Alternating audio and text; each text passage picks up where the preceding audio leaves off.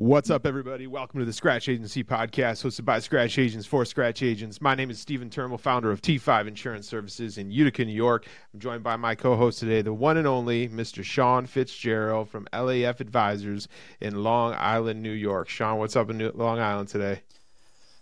Man, I'm feeling great today. I got this really delicious iced cup of coffee, Utica coffee. Thank you, Stephen, for the mug, which I've probably had on every single episode now. There you go. Yeah, it's hitting extra hard today, so feeling good. Excited to talk to Mike for the first time, and excited to be recording again. We took a little recording break, so we were a little ahead, so it's nice to be back on here. Yep, absolutely. Well, like Sean just talked about, we got a great show for you all today, and really looking forward to diving deep into the Scratch journey here. We've got Michael Sharp on the show. Mike is the agency owner of Sharp Insurance Agency. Mike, thanks for taking your time to join us. How are you today, sir? I'm good, man. Thanks for having me. It's actually funny, my name's not Michael, and I have to deal with that over and over again, but my real name is Mike. Well, yeah. I've taken a lot of people's $5 for that. Perfect. I'll Venmo you the $5. We're leaving it as Michael Sharp, and then I hit it back with Mike. So perfect. But Mike, thanks for joining us today, Mike. Hit us. Anybody that maybe listened to you for the first time, we talked a little bit about your other podcasts you've been on and the incredible story you've had of how you got to insurance. But we want to dive deep into the Scratch journey and looking back at those startup days and some of the things that you can share with our listeners. So if you want to mind just quickly introducing yourself, and we'll go from there.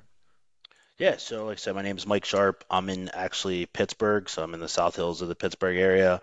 Started a Scratch agency in August of 2020, so I'm about to hit the 3-year mark on that. I got my insurance license and then just opened an agency, so I didn't work for another agent anywhere, no captives, actually no property and casualty insurance at all. So when I opened up, I really had no idea, but I had done life insurance, so I thought property and casualty can't be that hard. Let's just jump right into it. And I was wrong. I didn't know anything about property and casualty, but I've learned how to survive in this game so far. So, but yeah, that's pretty much the story of how we got to Sharp Insurance Agent. Just started in life insurance, and then decided, hey, I think I want to go over to the property and casualty side, and so opened an agency. Mike, how did you go from starting Scratch and getting carrier appointments without having that P&C experience? How did you get those appointments? What did that whole process look like for you?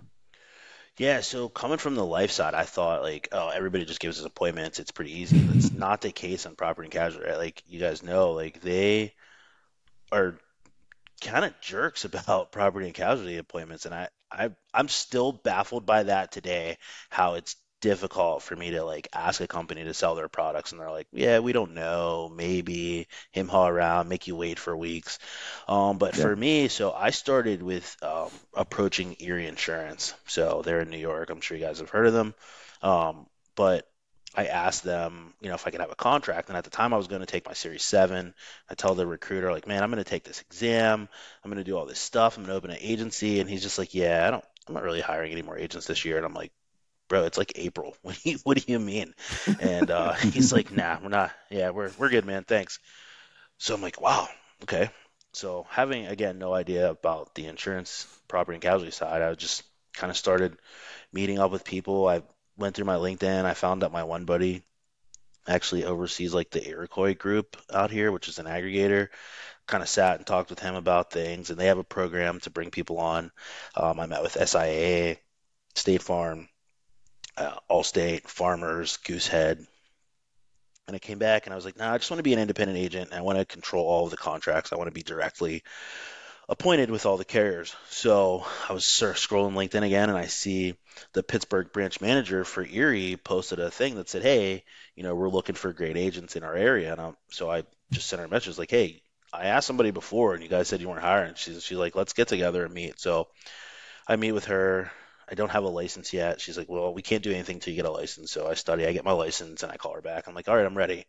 And that was really the start of it. I got the Erie appointment first, and it was a long process. So not having experience, I'm thinking every company is going to be like Erie, but they're not, right? So, but like Erie put me through like a lot of scrutiny before giving me a contract, right? They, sat down like very detailed 5-year business plan, um, very They detailed. called your friend from like 20 years ago, right? Yeah, yeah. I mean, the background check was crazy. Yeah.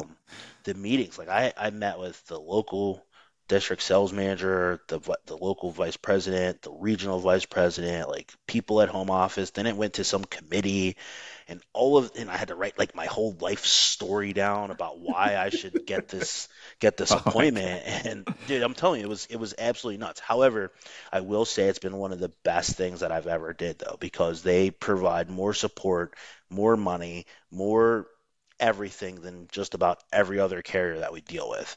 Um, God. and so that's been awesome because you get the independence, but you still have a little bit of captive mentality in the company in which like they are meeting with you, they're talking with you. I have direct relationships with both personal lines and commercial line underwriting. So because of that, I was able to I guess, seemingly do well because of the support and training and things that I got. They have a great product too, which is nice, very helpful. But they just like if you're a scratch agent, and you're looking at trying to get on, like they have a program in the beginning where they basically give you a draw. Like no company does this, but they give you $4,000 a month your first year. And what happens is like you basically as you earn commission. So like the first month I took it, I got $4,000. The next month I was getting commission, so I got like 3,600. The next month I was already earning over $4,000, so I didn't get the draw anymore.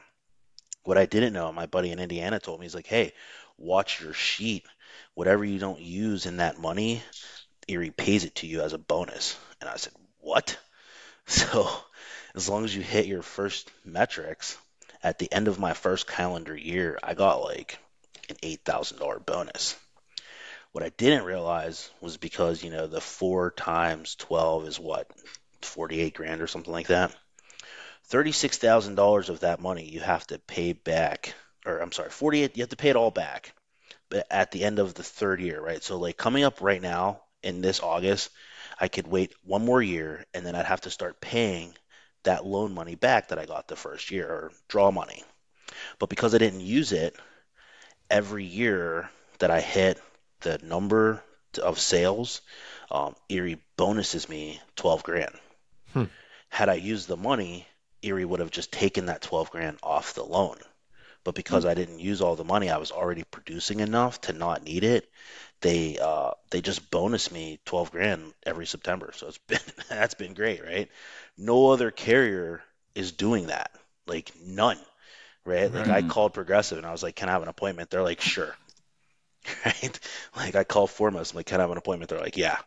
Right? Like no meetings or nothing. So that financial support has been awesome, right? Because the first year, I mean, I'm sure other agents used more of that money, but because they were able to bonus it back to me, that was pretty cool. So their program is pretty awesome. On top of that, I think the first year they gave me $5,000 in marketing, co-branded marketing, spend it on whatever I want, 5 grand. Here you go. Bought an office sign. They paid for the office sign. They paid for my website to get built, and they paid for the maintenance of that website for the first 2 years. So I didn't pay anything for the first 2 years on the website. So Nice. the support and stuff you get made it worth the rigmarole of the 5-year business plan, the meetings, and all this other jazz, right? The only company that came even close to that was Travelers. The guy came out, he's retired now, great dude, but he talked like this, and he was real old, and kind of guy, and he was like, "All right, Mike, we don't really appoint scratch agents. That's not something we do, but I'm gonna come out and sit down and meet you." I'm like, so he comes out to my office and he sits down and we're kind of talking. He's like, my prior life I think helped a little bit because he was a claims adjuster and he worked with a lot of cops and he thought that was cool. And I just kind of told him like, look, man, I'm gonna write insurance, right? Like I'm gonna do it. I'm gonna go out here. I'm gonna attack the market, and I'd love for Travelers to be a partner in that. But if not, I understand. I'm a scratch agent. You guys aren't really willing to take that risk, but you're gonna miss the boat. He's like, all right, I'll let you know. He leaves my office and he goes on vacation for like 2 weeks. And I'm like, dude, I screwed it up. I went too hard on the give it to me or not, right? And so, Too casual. yeah, way too, right? And so the guy ends up coming back, and I shoot him an email like, "Hey, man, I really haven't heard anything. Just let me know. Like, if you guys aren't interested, I understand." He's like, "No way, man. Sorry. Went on vacation. We're gonna give you an appointment. I'll be out to your office next week." I'm like, "Wow." So I got a traveler's appointment directly right after that, which conversely kind of upset Erie a little bit, just because they're a direct competitor. But I think after a while they understood that it did. I think the first year I wrote like close to $1 million, and like 800 of it was with Erie, and the other couple hundred was with Travelers and Progressive, and so they kind of were getting theirs, and they didn't really get upset about it. But So was that yeah, so first year of $1 million was just you? yeah, I didn't hit. So I think the first year was close to a million. It was like 950 because I Mhm. started in August. So from August to the end of that December, I wrote like 350,000.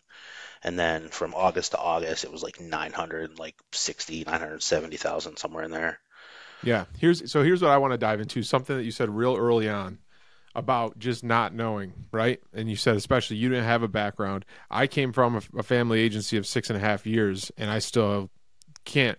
I give you so much kudos for just jumping into it without knowing anything and saying I'm doing this, and like you said to the Travelers guy, I'm going to sell insurance, so you get on the boat or not. Like my hat's off to you for that. My question is for the listeners: what are some advice that you would give people that kind of get stuck in that of like, oh, I don't know this, so I shouldn't go down that road because I don't know about it, or I'm nervous to start a scratch agency because I'm not sure I'm going to know every step of the way, which we all know on this call right now. You're not going to know every step of the way until you are in it and have to figure out that step, right? Because the only option to do is to figure out. I'm just curious for someone who had no experience, jumps in, did so well like their first year, continuing to grow and all those great things you told us. What advice would you give for people that are saying, well, I'm not sure because I don't know? Yeah, I mean, I think that's a great question. I think the first part is like, not everyone should own an agency.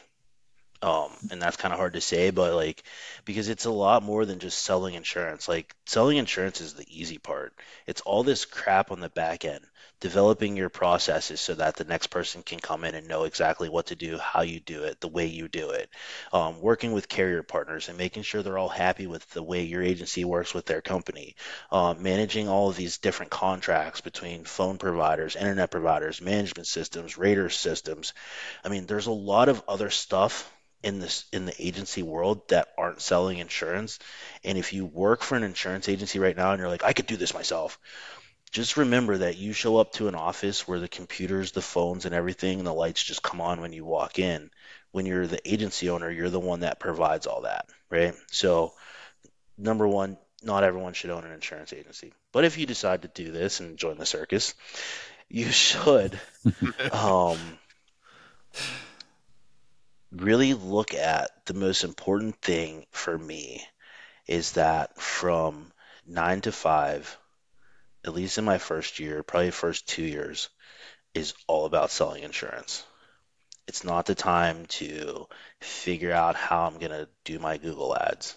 It's not the time to figure out which management system is going to work out. It's not the time to do a bunch of other stuff that seems like you're working. You woke up, got dressed, went to your office or your kitchen table, wherever, and we're like, for 2 hours today, I'm going to learn about how to maximize Google ads. And I then for love this 2 hours point. today, I'm going to learn about what I should do Yeah, with Facebook ads. it's all That about the is revenue. not the time to do that. From 9 to 5, it is solely the time to find 3 to 5 people every day that will let you quote their insurance and sell them insurance. From 5:30 in the morning to 9, sure, learn about Google ads, research phone systems, research management systems. From 5:30 to 9 o'clock at night, figure out whatever it is you want to figure out. But during the work day, that's your time. Those are revenue producing hours, and you should only do revenue producing activities. Yeah, because you got to survive. Mike, talk to me. So that first year in business, so you open up the agency. Who trained you to think like this? Did Erie have a big assistance with that, or did you have a mentor, or what helped No, you so think to be? I spent Go a ahead, bunch of sorry. years in life insurance sales. right? So I Mm, had been selling life insurance for New York gotcha. Life. I was a manager there for a while, and then I switched to Mass Mutual, which kind of, Mm, pushed me into doing the agency ownership. I just wanted I to gotcha. do something different. I didn't really care. But the most important probably upbringing was the time I spent in life insurance, because that, if anybody's ever sold life insurance only and financial products only, that's a tough sell, Mm, right? It's a long sales cycle. It's hard to get appointments.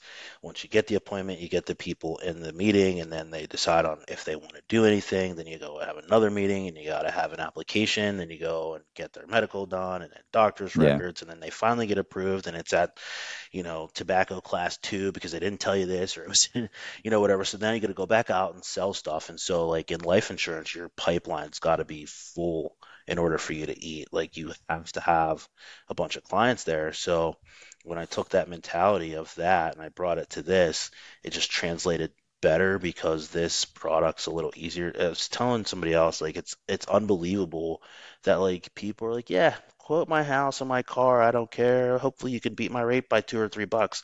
And I'm like, dude, this is the most important thing in your life outside your life, right? Like your house is usually your biggest investment, your car is usually second.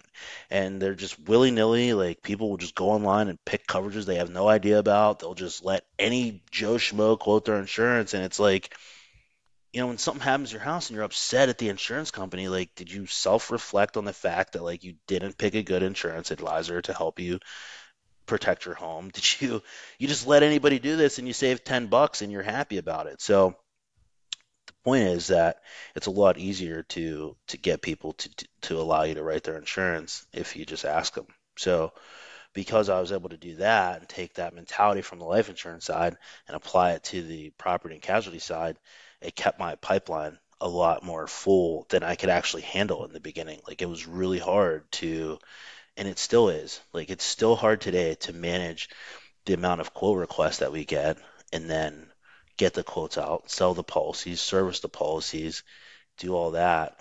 It's hard to do that, So um, that's where I got the mentality to do that. I just applied the principles I got from life insurance to this. But I think also, I mean, if you're a real salesperson, like that's just how you think, right? Like, if you're a real salesperson, like you're like, a shark, tenacious to get after it. That's just how you think. Like you just think like, hey, these are the times that I have to do business and all this other stuff. Like it needs done, but I got to find a different time to do it because my clients need me now.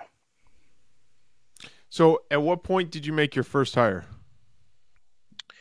Actually, pretty early on because I was still working another job full time. So like I would leave my office at like 2 and I would go to work as a policeman, and I had to like, I was still kind of answering the phone, right? Because I had the voice over internet phone, so I could answer the phone anywhere. I could have a laptop, I could do anything.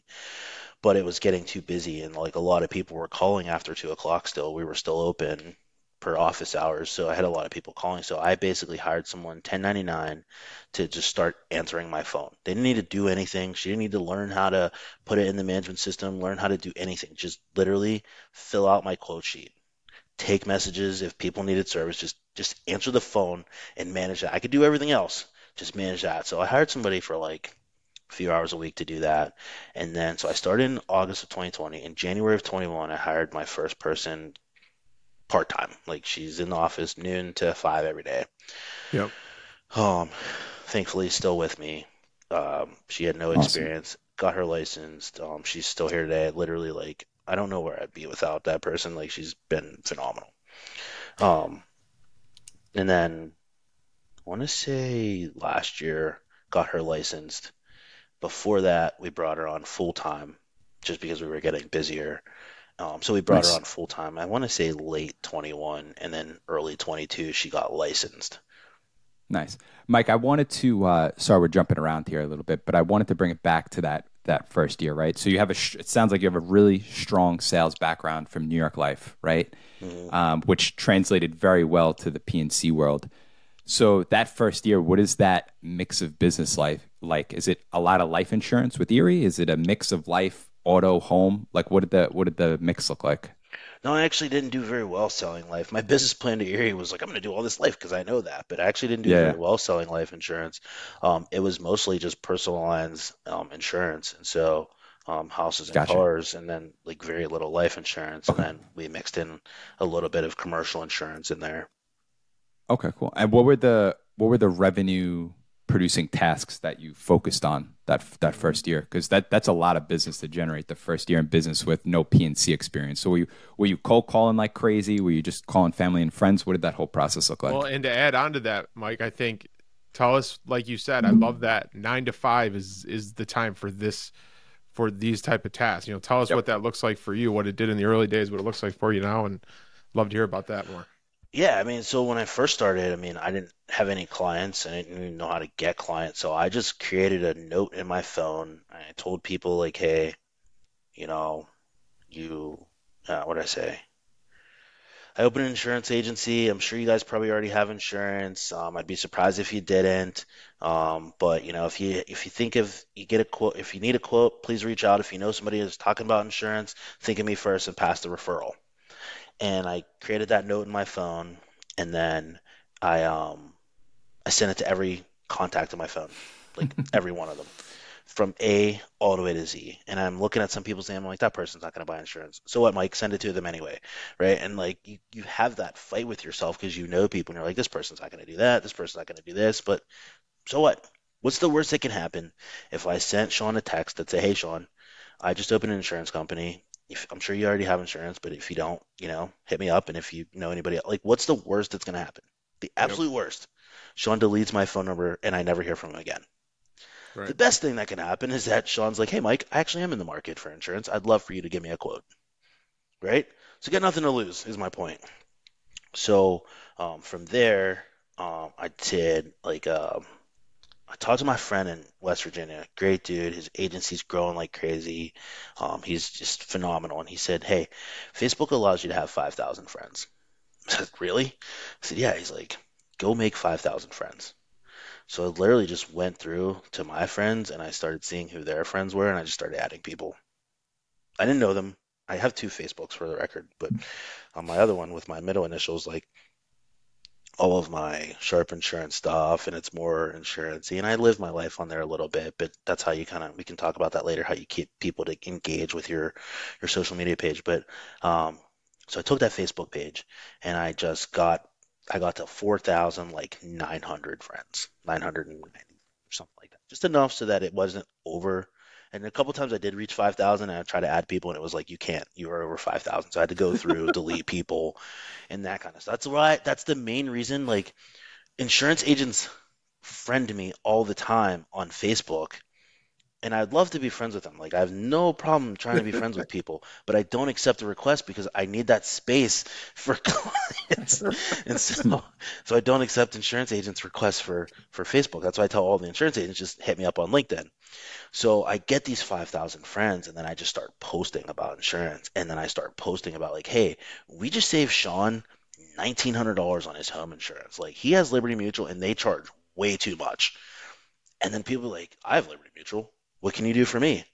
And so that, like, to this day, still generates a lot of business. Like, because not, I have 5,000 friends, but they don't all see the content, right? Mhm. Like Facebook algorithm doesn't do that. That's why, to my point before, like you have to post other things that are actually engaging. Like I think I posted today something. It was actually kind of funny. It was like, what did it say? It was hilarious. It was about jellyfish and not having brains.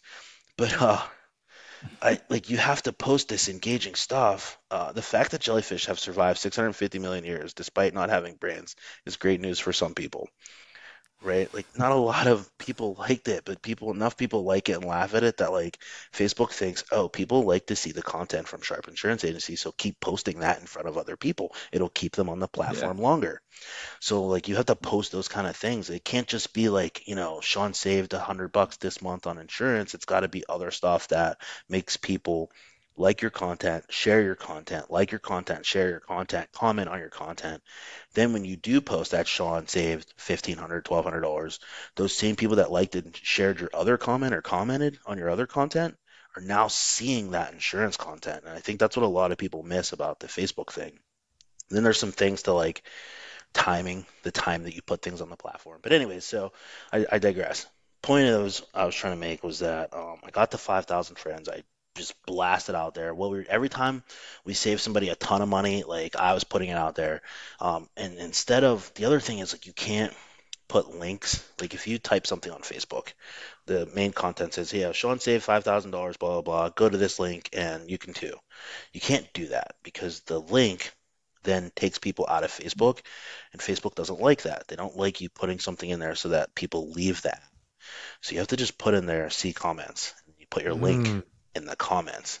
So that way the algorithm doesn't see that you're taking people out of the system to go somewhere else. So did a lot of that, man. And then joining Facebook groups, and I just do a lot on Facebook, and then I just do a lot in the community, and I just like everybody knows I wear my shirts and the logo. We were talking about branding before we got started. I try to put the logo on everything I can, everywhere I can. Now, during that first year, I guess two parts of this question. We talk a lot on the podcast, especially since we're geared towards scratch agents, of just like what I don't think we talk enough, scratch agents talk enough about is like the mental battle of this game, right? And like you said, like, man, what a day. Or I have no idea how to answer this question, but I got to find the answer, which we already touched on. Or am I doing the right thing? Talk to us about any experiences along those lines that you had. And then on the other side of the coin, when did it feel like for you, like I'm on the right path? Like we got something here. So the first part, I still don't know what I'm doing. Um, Most days, like I have no idea, man. I'm just out here trying to figure it out. Like I was working with Peggy Corbett. If you have Hawksoft and you don't work with Peggy Corbett, you're missing out. Scott Howe said that on his podcast. He's if you don't have Peggy Corbett on your team, you're missing out. And I'm like, who's this Peggy Corbett, man? I hit her up and I got agency transformation and she has literally transformed how I use. I actually had a meeting with her today. But I'm working with her today on Accords, like trying to figure out like this, just sending out certificates and an easier way to do it. Like I don't have anything figured out, but I will say there's a lot of people out there that are willing to help. There's a lot of great people if you're in different groups that are all about just the success of other agents. And that's something that surprised me about our industry and how so many people are willing to help out, right? Like I can text Scott or Bradley. I talked to Ryan Reynolds, who's a great dude over in Texas. Met him at a conference in Phoenix this year. I can text that guy and ask him a question. He's on vacation right now, but I could text him and ask him a question, right? Like sitting with like Mick Hunt and Chris Paradiso and just, behemoths in our industry that are so willing to offer guidance and help to agents. Like I was working with Billy Williams, right? I was working with his group for a little bit. I sat and talked at a baseball game with Billy Wagner for a little bit, right? Big producer out of Florida. So, going to these different conferences, meeting these guys, and putting yourself out there and just asking questions, right? Like, what do you have to lose, right? Like, if you go up to Billy Wagner or Chris Paradiso or Scott Howe or any of these guys, and you're like, "Hey, man, I got a question. Can you help me with this?" And the worst thing that can happen is they're like, "Get lost, bum." Right? Like that's the worst thing that can happen. Or maybe they'll actually help you and do something. And what I found is most of these guys will. So number one for me is don't be afraid to ask people for help. Right? When I first got started, I had no idea what an Accord form was. I called one of these companies and they're like, "Yeah, just fill out a 125, 126, send it over, we'll get it done." I'm like, "A what?" She's like, "A 125, 126." I'm like, "What is that? Where do we even get it?" Right? Hawksoft fortunately has that in there. And she like took the time, like zoomed with me and showed me how to fill out the 125, 126. I was like, "Hey, I'm brand new. I don't know what I'm doing. Can you please help me figure this out?" And she like took and I still work with that company today. I love that company. I send all my stuff to them first. But like, just because one underwriter took, 25 minutes to sit with me and fill out a 125, 126, because I asked her. I could have hung up that call and been like, "I don't know what to do. Can I Google it?" Submitted it all wrong, but don't be afraid to ask people for help. And what was the second part of your question? I forget. I'm sorry. When that kind of the moment where you're like, okay, I'm like, we're starting to get wheels under this. Like, what did the agency? What was maybe that pivotal moment where maybe you just said to yourself, like, we've got something here. Like, we're doing this, because like we like at least the three of us know that on this call right now in your scratch agency, it's like a lot of questioning yourself. Was that enough premium that I brought in last week? Am I doing this process the right way? And you can go down that wormhole.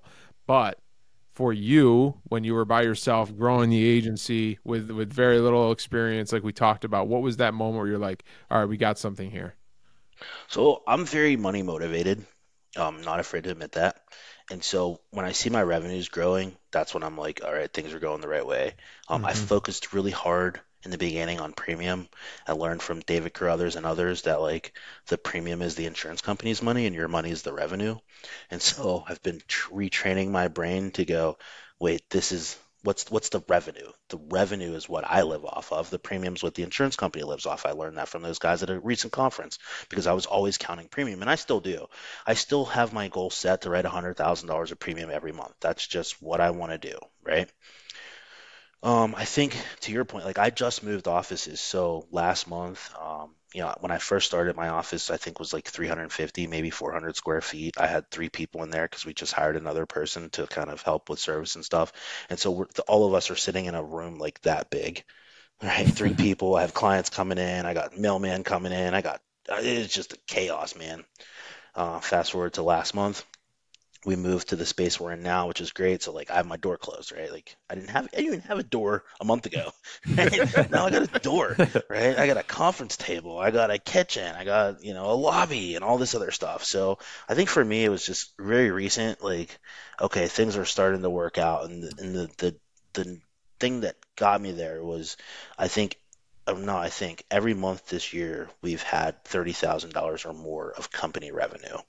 And so that for me has been like, okay, we're we're doing something right. Like, $30,000 a month is not anything to laugh at. So, I every month all the commissions download and I'm sitting here and I run them on a calculator and I'm like, cool, this month 32 grand. And I'm texting my wife, I'm like, can you believe this? Oh my God. Like, why did we start this like 10 years ago, right? Like 30 grand a month. And like my expenses are pretty low, right? Like I think I only pay out like between salaries and office expenses, maybe 10, $12,000 a month, something like that. So, it's pretty good when the money adds up, and that's the Yep. part that like, I don't really pay attention to the money part because like I always just sold policies. A long time ago in life insurance, I just learned just do the right thing for people, the money will follow. So I don't really care. I mean, I don't get me wrong, I love Erie, they're a great company, but if you don't buy their product and you decide to go with Travelers, great. You try to go with Progressive, cool. You decide to go with, Safeco. I don't care. We just want to sell a policy. So I don't really focus on per client. Like, all right, if I increase this, I'm going to get this much more commission. Like, I don't really care. If I made $100 on a client and they're excited and they had a great experience with Sharp Insurance Agency and now they're going to go tell five other people, that's 500 more dollars I got versus gouging somebody else for 120 bucks. So I Yep. don't focus on the money that way, but it's pretty exciting when like it starts rolling in and you're like, wow, all right, we're doing something right. So that, I never actually thought about that until now when you asked me that question, but it's really just seeing the revenues grow from a month to month basis. You're like, wow, like, and also sustaining two other people, right? Like I pay two other people's salary. Like they live off of what we pay them. That's It's pretty beautiful. cool, And what you so built, right? yeah, And I think what you're trying to say too is it's like now coming into like year three is maybe when you're starting to see the fruits of your labor. Like this is what you built. yeah, This is all on yeah. your back from your It hard is. work, from those late nights. I think people got to be careful though because like I was just a maniac. I mean, you're talking 12, 14, 16, 17, 18-hour days and like probably earlier this year I started to get burned out. Like I just was like I can't do this. I'm like this is out of control. I'm like going home. I'm like all right, let's go back to work and I kind of took a couple days throughout this year to kind of recharge and reset, but you got to be careful with that because you will get burnt out, but if you do it, if you run hard, like when I was a life insurance manager, I would tell people if you build this business right for the first 3 years, you'll be able to live your life like most people can't for the rest of your life. And I took that same mentality into this business, and I'm like, man, if I can just run hard for the next 3 to 5 years, build a business that is going to sustain itself, then I'll be able to live like most people can. So that's like literally been my goal, just build all this up. That's why I try to chase that $100,000 a month so much so that we can get to the $5 or $6 million in premium because now I want to get to, right now, my goal is to get to $600,000 in revenue. If I can get to $600,000 in revenue, my wife can leave her job. Why? Well, because she carries our healthcare, and healthcare is expensive, and she works for the county, and she basically pays nothing for it. But if I don't really care about $20,000 a year for healthcare, and I can bring her in, pay her salary, recover her salary plus her benefits, she's got her pension or whatever. But if I can replace that with income, then she doesn't have to go there. She can come here, help me build this, and we can get it out even faster, right? So, right now my goal is to get to $60,000 of revenue a month. That's pretty much all I chase every day. I would come in and I'm like, all right, what do we got to do today to get that much more revenue? Yeah, I think what I love about this, Mike, is a lot of people talk that, hey, I work 12 hours, 15 hours, 18 hours, whatever the case is. But what I think is important to understand with your situation for the audience is that you put that time into the right tasks. 9 to 5. I am only doing revenue producing tasks. And I think as simple as that sounds, a lot of people don't do that.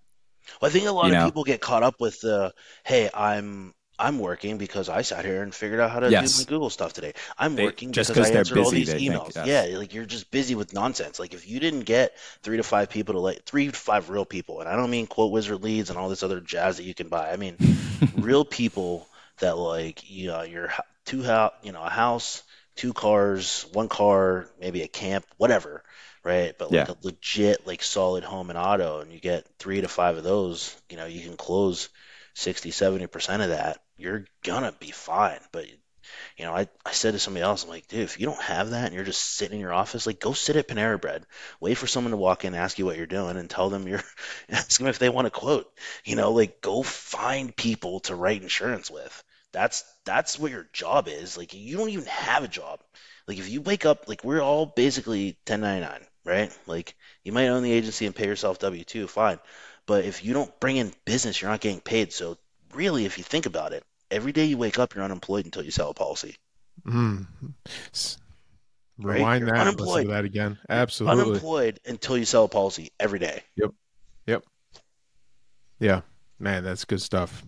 I want to change the conversation just a little bit again, going back to something that you said in the beginning, that the first hire who was just an individual that was answering phones, you then finish that sentence by saying you don't know where you'd be at. Is it he, she was the best part of the agency? Talk to us about Mike Sharp's transition from this is a one-man show to now we've got this first hire to now you're the leader, and maybe some challenges, some surprising strengths you had, or whatever you found as you transitioned through that journey of being the agency owner. Because Yeah, I think that's and probably then the the hardest. reason I asked the question is because it shows your ability to lead from having someone that just started answering phones that's now licensed in a full-time staff. So I'm just curious to kind of how that worked and details on that. Yeah, I think it's the hardest part, right? Because the agency owner, like I said, if you worked for an agency before you walked in and they have procedures manual and everything's there, but when you're a scratch agent, you don't have any experience, you don't really know what to do. Like putting it all together and telling people exactly how to do things is the hardest part. I think having that person with me at the very beginning and basically working with me to develop these things has been helpful, right? I think also the ownership she has in some of the tasks and how we built things out has been helpful. And I think that it's all about how you really treat people, right? So, I've never been the kind of person like I'm the boss. You're gonna listen to what I have to say. Like that's just not how I operate. Like, we're all people. And we want people to be here with us, but they also live a life outside of your agency. And I think most importantly, a lot of people will tell you this, but like, your family and everything's always number one. Well, if you believe that and your employee's calling you and saying, "Hey, my kids are sick and they're gonna be sick for the next couple of days," not going to be able to come in, and you're like, well, you need to get me a doctor's excuse, and you better do this, and you better do that, and I can't believe you're not going to be here at my agency. How's that going to make them feel? Why would they Right. want to come back to you? Why would they want to work for you? So for me, like, I just ask people, like, don't abuse it. Like, like we're adults. Don't call me tomorrow. I'm like, I can't make it in, mate. I'm sick. You're sick. You're sick. Call me and say, hey, man, I don't feel good today. I'm going to take the day. Cool. Don't make a habit of it. That's all. Mm. Very simple. Right. Like just be respectful. Like, obviously we need you here to help grow and do the thing, but and I've heard that like people that have worked here I've been like, yeah, every other boss is not like this. And I'm like, I don't know what they're like. Maybe I don't know what they're doing, but like, we're just people. Like, just talk to me like you'd want to be talked to. Treat me like you'd want to be treated. Like, I have kids. Love I that. get it. They get sick. They need picked up from school. You have emergencies come up that are beyond your control. Like, I get it, right? So, not treating people, like jerks just because like I gave them a job and they work here. Like, so what? Like, the most important thing isn't here for them. The most important thing is at their house. So, I try to like make sure like, they know that I really do care about them. Like I really do care that like their families are healthy and safe, and if they have a problem, like how can I help you? Like, I'm sorry this is going on. Like, what do you need, right? Like, the girl that works for me now, like her kid went in, he was young, he had to get tubes in. Like, I'm messaging her, like, hey, is everything okay? How's your son's surgery? You guys good? Like, not in a bothering way of like, can't believe you're not at work, but like in a serious, concerned way that like, your kid went under anesthesia for the first time. Like, are you okay? Do you guys need anything? Like, can I send you guys dinner tonight? Do you know what I mean? So just like being genuinely caring about people, I think is important. Um, from there, I don't know that I've done a great job. Last year, I went through a period where I hired like four people, and three of them were terrible, right? Like I've made a lot of mistakes. I just hired people because we needed help. I brought them in. They weren't good. I had one person that was really good, but she ended up getting a job that was work from home. They paid her $50,000 a year benefits, and she could sit at her house. And so can't blame her for that. She was great, liked working here. She actually became a customer. We still talk to her all the time. But I don't know that I've done a great job with that. We hired again this year. That person's pretty good, but unfortunately, she had an emergency surgery this week. She's out. She's messaging me like, I'm so sorry. I know what this is doing to your business. And I'm like, my business is not number one when it comes to your health. Take care of yourself. We'll be here when you're done. I hope you feel better. That's it. I'm not going to keep bothering her. Like, it's all about how you treat people, man. If you treat Yeah. people good, they'll treat you good. And I think that's why people that have been here liked working here. Three of those people last year we terminated on our end, not on their end. They just did some dumb stuff and couldn't tolerate it, so they had to go. The other Yep. person, she got that better job, but they all liked working here. They were really upset that we had to part ways. So I think a lot of it's just, I care about the people and their families and just want them to be successful. Yeah, no, it sounds like you're building a good culture over there. And before Steven asks the last famous question we have on this podcast, I just want to tell you, Mike, one thing I really appreciate about your story is, dude, you're just a go-getter, man. Like, I'm already going back to the beginning of this podcast. You open up a scratch agency with no PNC experience. You have sales experience, but no PNC experience. You make it work. You call Erie. They tell you, can't get an appointment. You come across a post, take advantage of the opportunity, reach out again anyway, right? You wind up getting the Erie appointment. You call Travelers. We're not looking, not really appointing any scratch agents. You follow up consistently and get the appointment. Then you have the thing with Hawksoft. You just hear from Scott. You call Peggy, and now all of a sudden you have a great relationship with Hawksoft, and you have a great management system and all that stuff. So I just wanted to commend you on that, man, because it's not a trait a lot of people have. And just you doing that almost $1 million or $1 million the first year with no PNC experience, It's crazy. is mind blowing. Yeah, it's incredible. So Yeah, I didn't know hats off that, to you. right? Like, I did my business plan with Erie. I'm like, I kind of researched it, did some Google stuff, and I was like, all right, man, if we could do $250,000 in the first year, I think that's awesome. That's what most people say. Plus, that was the threshold to meet the loan requirement, right? That was 250. So I'm like, cool.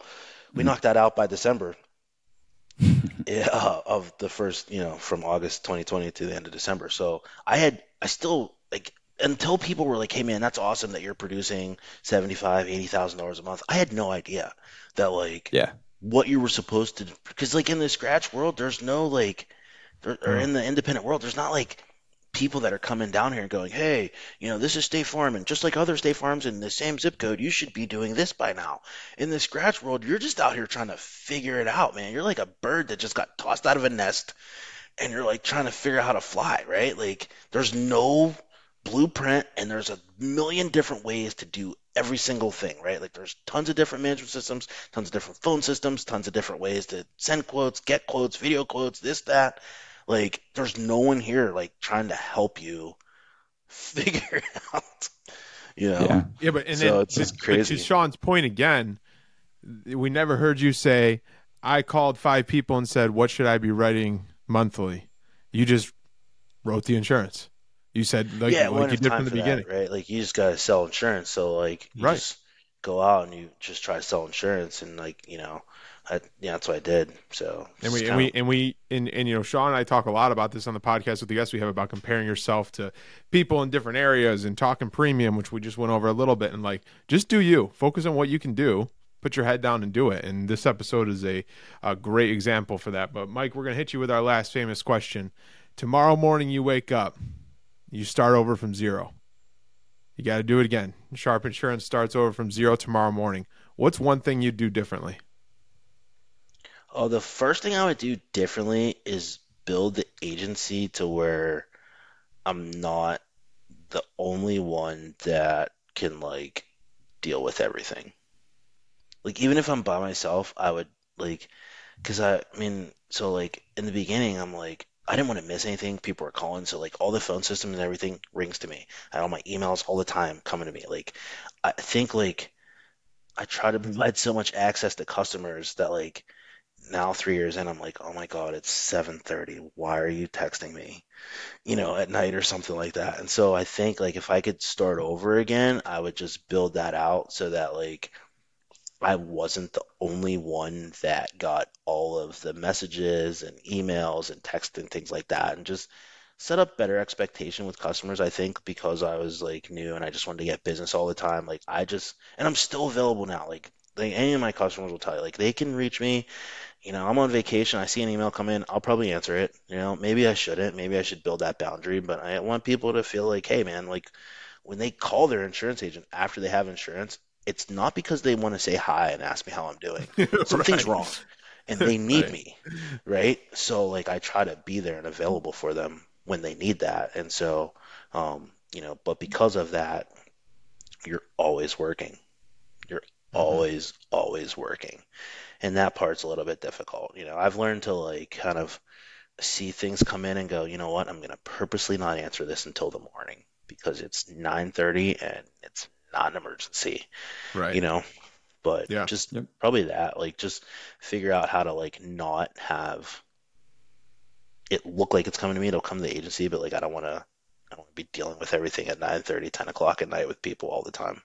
Well, setting those boundaries in the beginning so that when you scale and continue to grow, it's not more of a Yeah. problem, more of a I headache for didn't do sure. that, right? Like I'm just always available. And because I did so much stuff on Facebook, like people feel comfortable just messaging me on Messenger at like 9:30, 10 o'clock at night. They're just comfortable with that. And I got them that way. They were messaging me at 9:30, 10 o'clock at night asking for a quote. And I'm like, yeah, so Right. once they're a customer, why can't they do that for a claim situation or a question about different insurance or something like that? And Well, just create a bot that replies to it and says, "Sorry, we've reached the 5,000 friend amount, and you're gonna have to wait in line."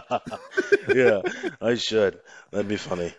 Well, Mike, thank you very much for joining us. For people that want to maybe just pick your brain, we know you've reached the friend limit on Facebook. What's a good way to follow you along, or just follow your journey, get in touch with you if somebody wants to reach out? Just LinkedIn. Like LinkedIn, I don't think LinkedIn has a limit. So that's why I just tell them to go there because I'm on there every day too. So, I think it's Mike J. Sharp on LinkedIn or Mike Sharp on LinkedIn. But yeah, just link in with me. And, if you ever want to chat or catch up or talk about this or challenges or just questions, I don't know anything and try to figure everything out like everybody else. But if I can be of help, man, I'm more than willing. I love being able to do what others have done for me. So if I can help somebody Mm, else, like, absolutely. love it. Well, thanks very much for spending the time with us here. And everybody, that is another episode of the Scratch Agency Podcast. Thanks for joining us. Do us a favor, like the show, share the show, and subscribe. Most importantly, remember to dig down deep, believe in yourself, and own your own future. We'll see you next week. Take care.